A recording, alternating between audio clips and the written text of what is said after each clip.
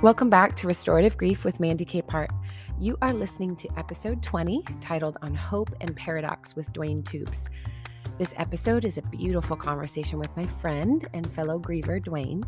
He is a Florida-based author, artist, poet, all-around creative guy. When we first connected, I was invited to be a guest on a podcast he co-hosts called The Unusual Buddha, where we discussed the value of grief literacy and the importance of holding space for others while they heal. I wanted to share a conversation on my show with Duane because the depth he reaches for in his pursuit of grief literacy is remarkable.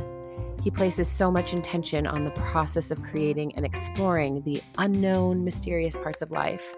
And that is the same curiosity that can aid our healing process through grief. So I'm grateful you're here and just want to encourage you to sit back, relax, and enjoy the heart of an artist on the topic of life and loss. Hi, Duane. How are you today? I'm great. How are you? You know what? I'm doing pretty well. I'm so glad you're here with me today on Restorative Grief. It's fun to have you. Thank you. I am glad to finally get to be here. I know we have tried to do it once before and was really bummed that it didn't work out. So I'm really excited to finally be here. I know. Thanks for, being comfortable with the pivot. It always comes up when I do grief work or even experience it in my own life. I'm like, nope, everything has to be canceled right now, today. And I so appreciate that you're willing to know that that's important and necessary and not just bail and say, wow, that was flaky, I'm out. No, I know I am certainly one of those people that goes through these cyclical periods creatively, spiritually, emotionally, where I certainly cycle through in kind of a seasonal way, where I certainly hit periods where I have to kind of go into almost a deep wintering kind of state and just shut everything down. Yeah. That might be because I pretty much live at the brink of burnout at all times. So every once in a while I crest fully over and then just, okay, everyone's going to have to deal with me being gone for a little bit and then I'll come back good. I mean, and that's wisdom for sure. That brink of burnout is somewhat where I think we're all kind of living in it right now for sure. But the wisdom to pull back and say, nope, everything's got to come to a halt is extremely necessary. Well, I'm glad you're in a good place today. And before we go too far into this, since our audience and the people listening don't know who you are, why don't you tell us just a little bit about who you are and why we're here together today? You would think as many podcasts as I've been a part of, I would be better at this part. This is actually the one question I always dread getting asked because I'm a lot of different things at a lot of different times for a lot of different reasons. And I don't do any of them particularly well. If anything, I'm very good at being not good at a lot of different things. I like to say that I don't know who or what I am, but I know that I was meant to make things. And that shows up differently as it needs to. I think everything that I do is an exercise in me trying to better understand myself, to better come to grips with how I move and find my way in the world and how I present myself to the world, how I navigate it, and how I deal with my own inherent eccentricities. So I write a lot. I blog very frequently. I'd like to think writing is probably my primary medium. It's where I feel I am most myself and I can express myself at its best, but I also podcast from time to time. I'd like to think I have some artistic tendencies, so I show up in some artistic ways. Poetry is very important to me. I dabble in a lot of different things, all in the quest to just try to make the small parts of the world that I can put my hands on better in some way. I know that I have been especially moved by the arts for as long as I can remember, whether it was literature or music or art since very young ages. It made me feel less alone. And so everything I do is trying to pay that back. I think I was given a gift anytime I have discovered artists or writers that have given me that sense of being seen, and it has made me feel whole in ways that not many other things have. So I make things as a way to just kind of repay that debt to the universe, as if it were.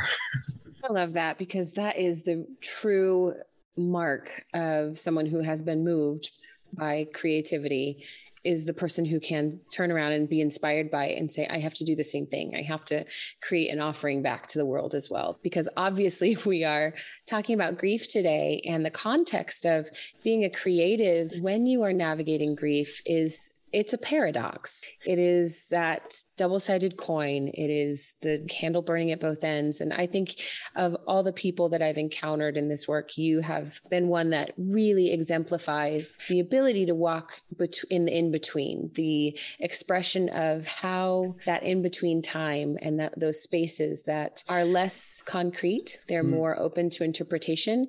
I feel like your work really expresses that well. How did you come to a place where you realized I need to start recognizing the paradox in the artwork I'm experiencing, or even just expressing that in-between space in your work? I think the work itself is what taught it to me. I think it was present in my work before it was present in my conscious understanding of it. I think that's why creative work has been so integral to my own emotional well-being, my own mental health, my own spirituality.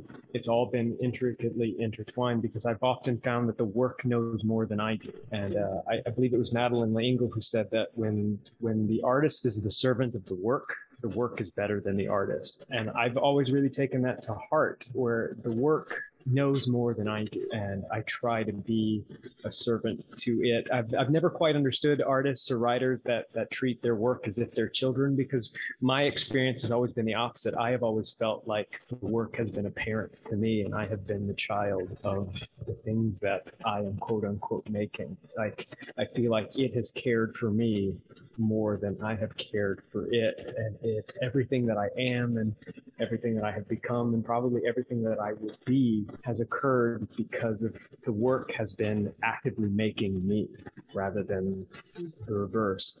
And so I think that paradox comes about just through the act of making within those spaces. It's, I make things because I am grappling with trying to understand something about either myself or the world, or a combination of the two. I'm trying to grapple with these really dark things, or these traumatic things, or I struggle with depression. And so that comes up for me a lot. Creativity is pretty pivotal in how I navigate that mental space. And so sometimes it's the paradox of making within those spaces that is itself so instructional. Like when you feel so obliterated and desolate, and somewhere within there, you can find a way to make something. Even if it's something that is a very sad or depressing piece of writing, something was made when it didn't have to be. And that itself is an exercise in hope.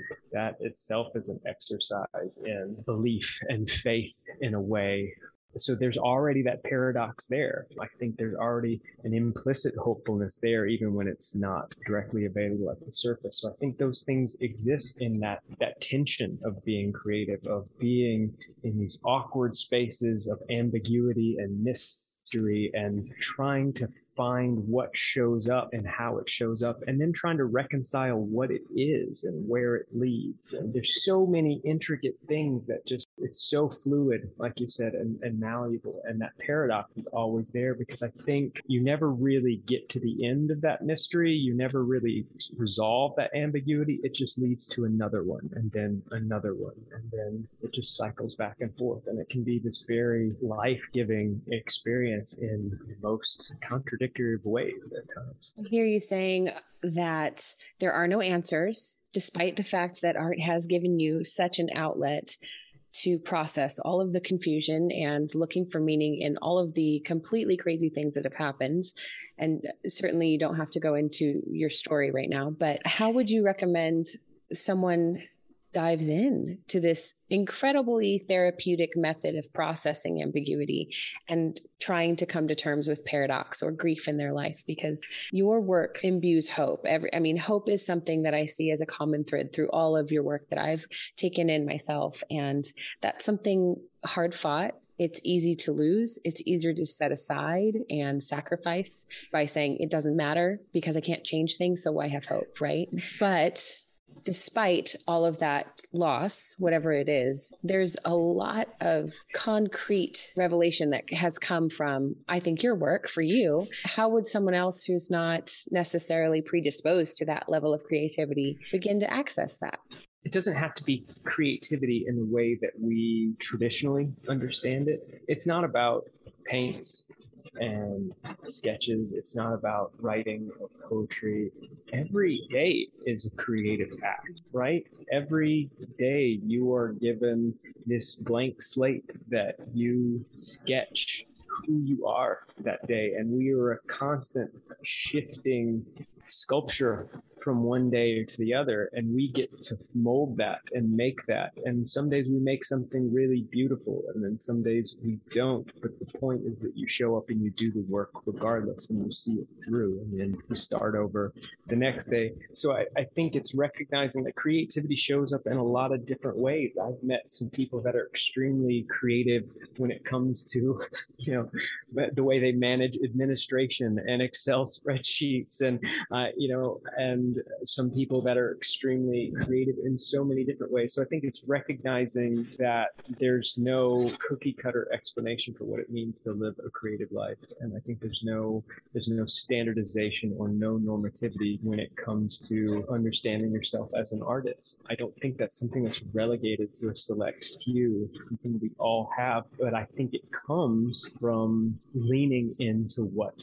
feels right. I think we all have these little places within ourselves that light up when we're in the proximity to something that matches that specific resonance of our own hearts. And when you find that, a lot of us have a tendency to overthink it because we try to be practical with it. We try to understand its either meaning or its purpose, or we don't see it as aligned with who or what we think we are. So we'll push it to the back burner, or we won't allow ourselves the opportunity to explore it. Like if you're a bank teller, but suddenly you are just completely called or feel this awakening to 17th century French poetry, and it doesn't make any sense to have that in your life, it's easy to brush past that. But that one thing could make you so alive in every other aspect of your life. So I think it's that self-awareness to find the thing that makes you feel alive, the thing that sparks something ineffable inside of you, and you grip onto it and you lean into it and you follow it, whether it makes sense or not, because chances are it will bring you to something that will change everything else. I'm so glad you brought up identity, because I feel like every single griever I've ever worked with has no idea that part of the pain they're suffering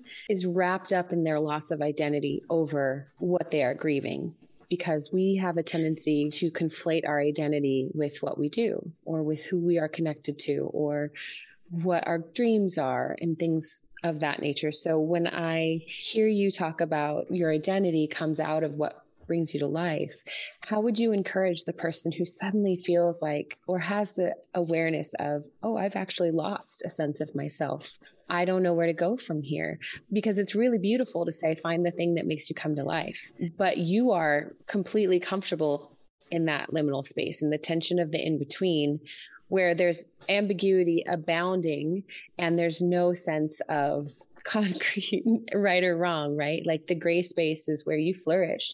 But a lot of people feel like drowning in gray space. How would you encourage someone to safely, and I say safely meaning without risking what little stability they have, right? When you're grieving, everything feels unsteady. So how would you encourage someone to safely explore, well, what makes you feel like coming to life, especially when you have secondary traumas like loss of interest in life and depression and whatever else comes along with it? How would you encourage them to practically step into a new thing?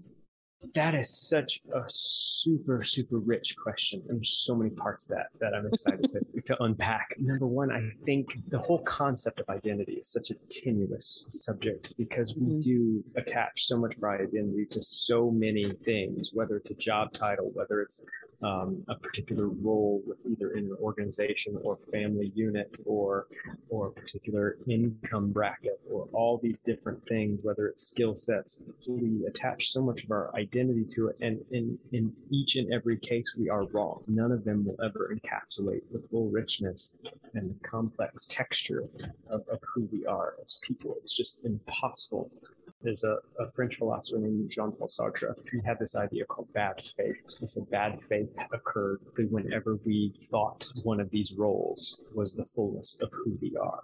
It was bad faith because we believe this truth. We believe this thing that we think is a truth about us that really isn't. But because in essence, nothing can ever fully capture who or what we are. We are always this blankness. So that in itself is some necessitation for getting comfortable in that grayness. But that's a difficult thing to do.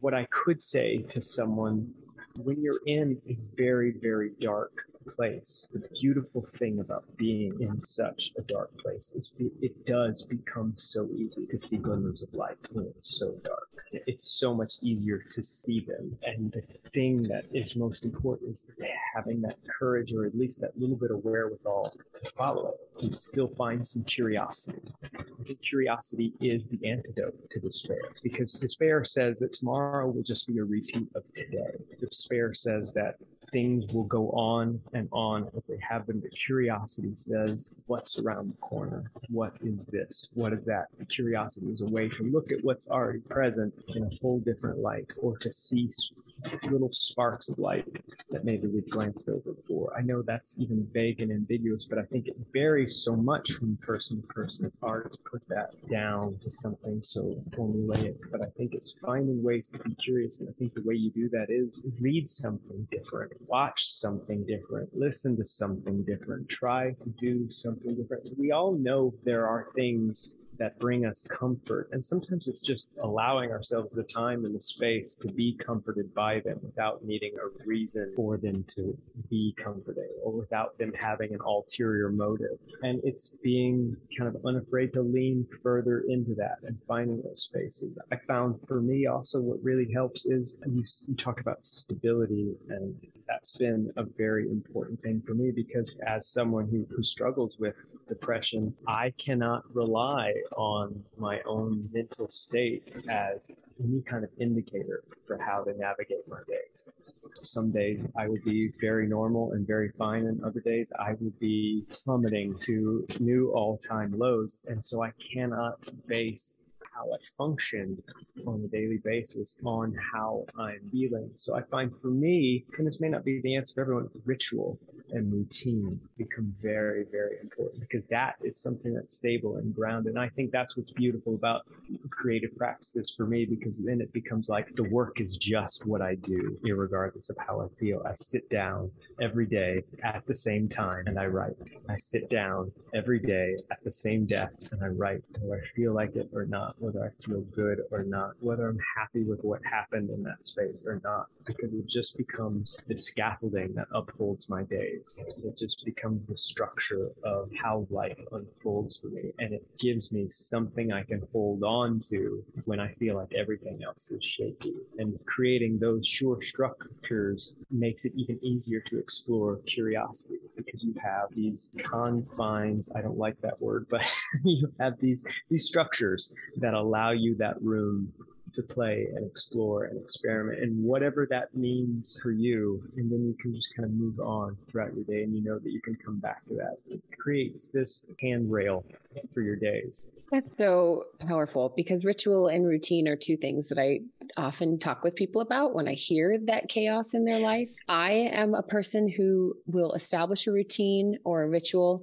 and within a few weeks blow it up, because the stability is almost too stable. It's not creative enough for me, or I get a new idea and think, now I can do this thing because I did that thing so consistently for 3 weeks. But you're right. The truth is, none of those things is going to be the solution for grief, for loss, for instability. Not one resource is ever going to show up completely or resolve anything for you. But layering them together as a ritual, as something that you look forward to, becomes a plumb line as you're trying to figure out, out, well, wait a minute, something's exploding in my periphery here, but I have a baseline to start with. Okay, now I can go forward and not feel quite so just lost and floaty through all of it.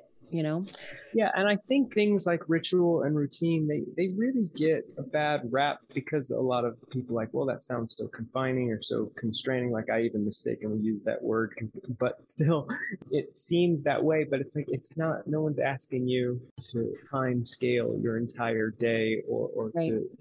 It's just having, it can be as simple as just having this one thing where, maybe it's a particular writer or a particular type of book or a particular kind of show or particular movie, whatever it is that does bring you a little bit of spark or a little bit of light. And it's just as simple as creating some space every day to be with that thing. I talk about making time to write at the same time every day without fail, but that actually doesn't mean I'm productive. There are some days where I sit and I don't write one word.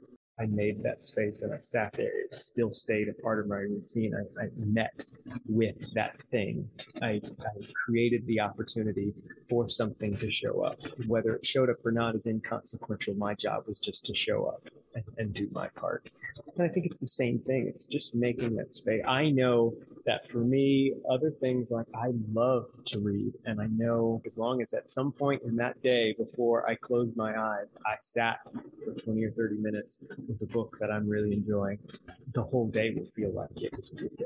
That's just how it is for me. I also know like going for a run at the end of the day just somehow sets everything just right. But it's just finding those things that do work. And that takes curiosity.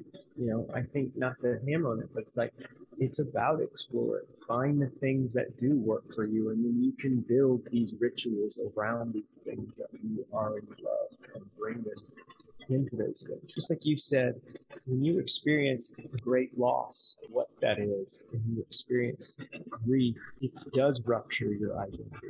But your identity was never stable to begin with. So there's all these points in our life where our identities prove to be unstable and prove to be fluid and malleable. And that's actually such a gift, because that means you get to be curious about yourself on a daily basis.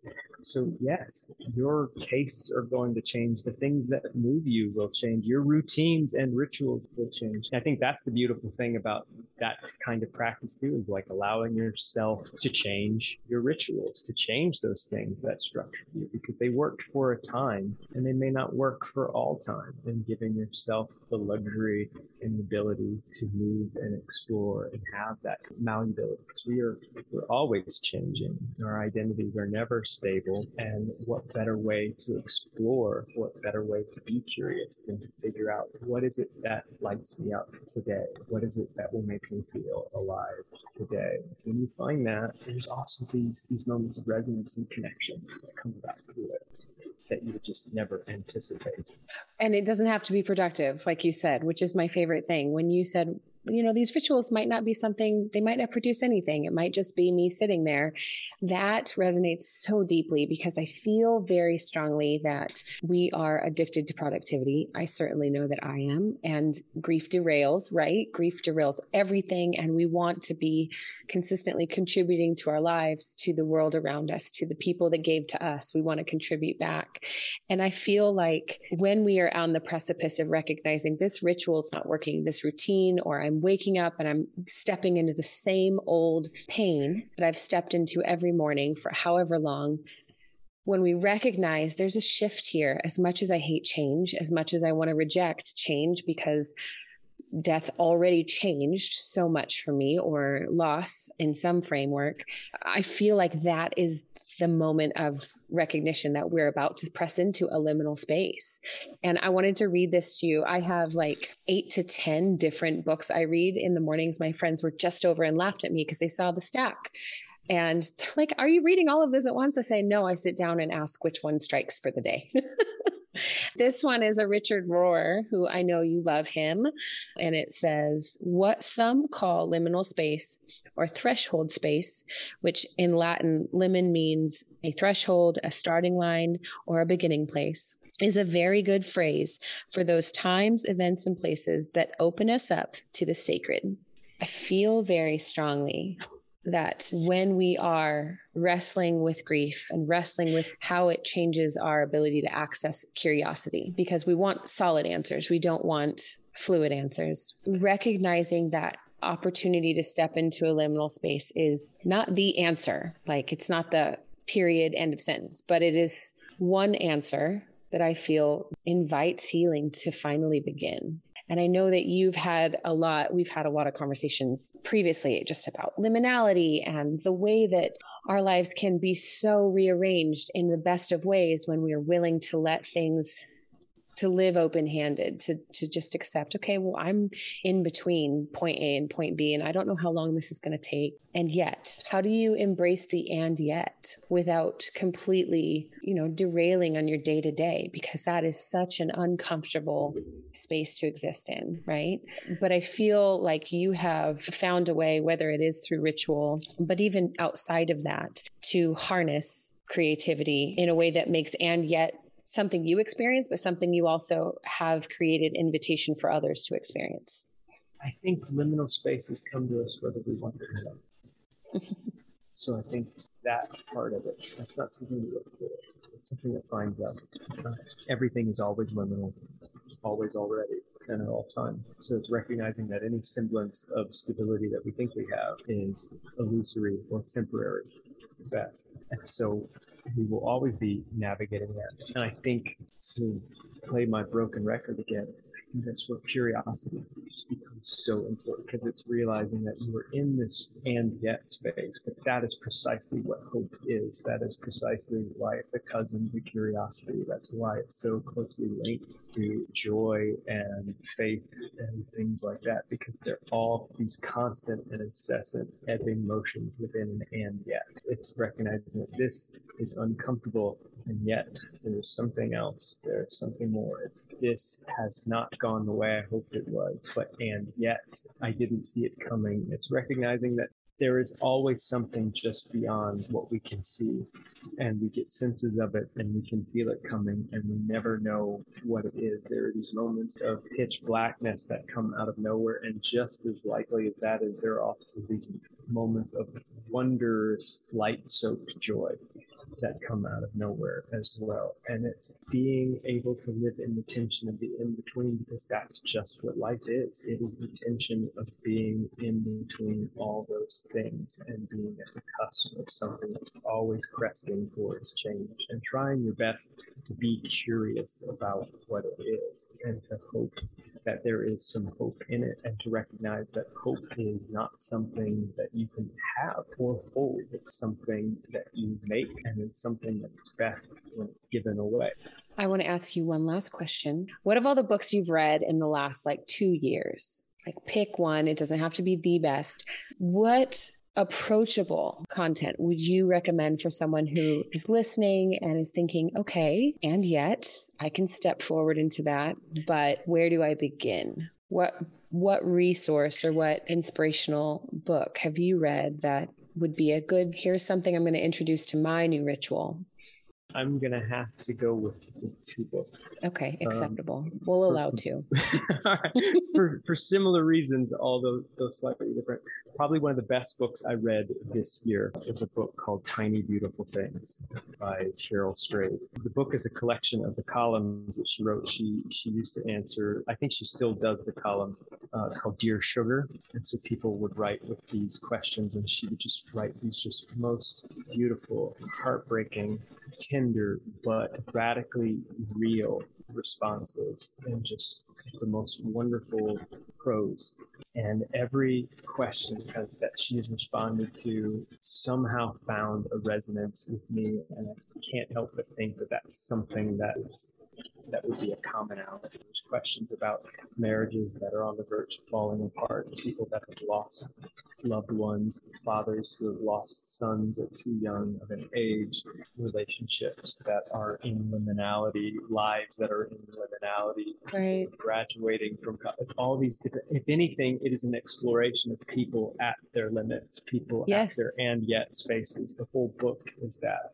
And what you'll find answer after answer is not hard and fast answers, are not concrete resolutions, but just the ear of a tender-hearted friend that is willing to sit in the dark with them and hold their hand and a candle until the dawn comes. I think that's the most beautiful thing that any of us can receive, and probably the most beautiful thing any of us can give. And I think that book is a wonderful exploration of that, and I highly recommend it. I think I've recommended it probably all throughout this year.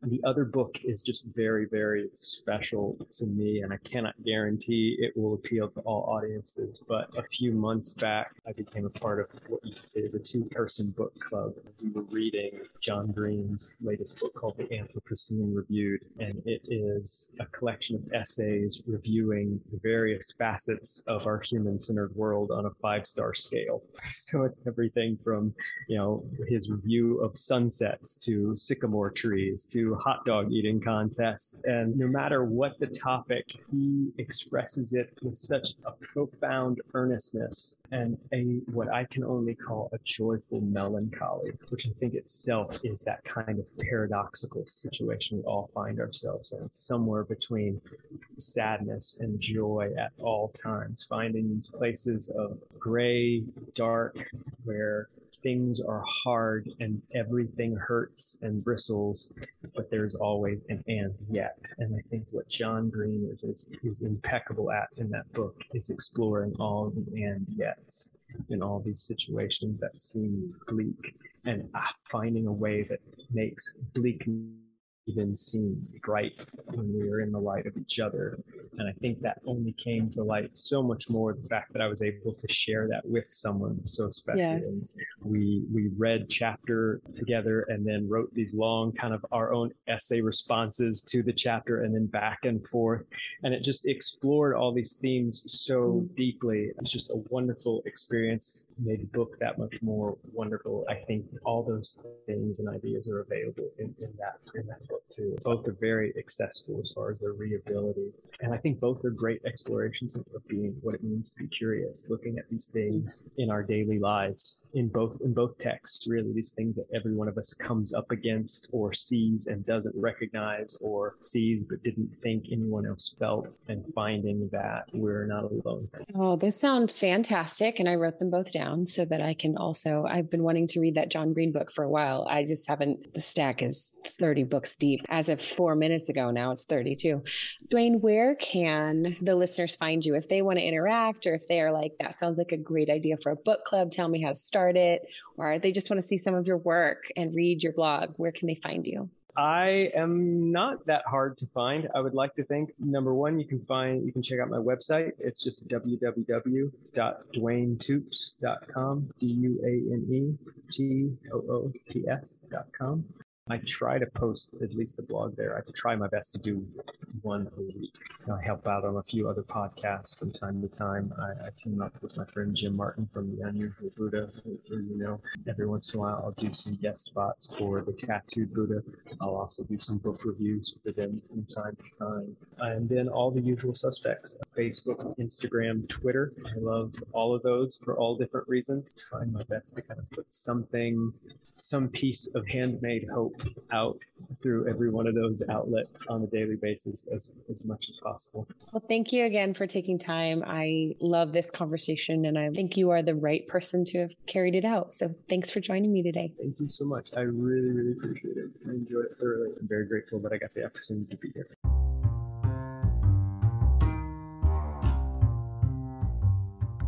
Thank you for listening to episode 20 of Restorative Grief. My conversation with Duane left me full of unanswerable questions and new paths to explore in my healing work. And to be honest, that's just how I like it. I remember feeling so honored and grateful for the chance to hear his process and his perspectives, because artists have a way of opening the soul differently. So I hope you found at least one new way to look at your own story with curiosity and hope through our conversation. You can find more of Duane's work online at DuaneToops.com, or follow him on Instagram and Twitter at DuaneToops, and the links are in my show notes. Remember, the only way to heal through grief is to start grieving. Thanks for listening, and I'll see you next week.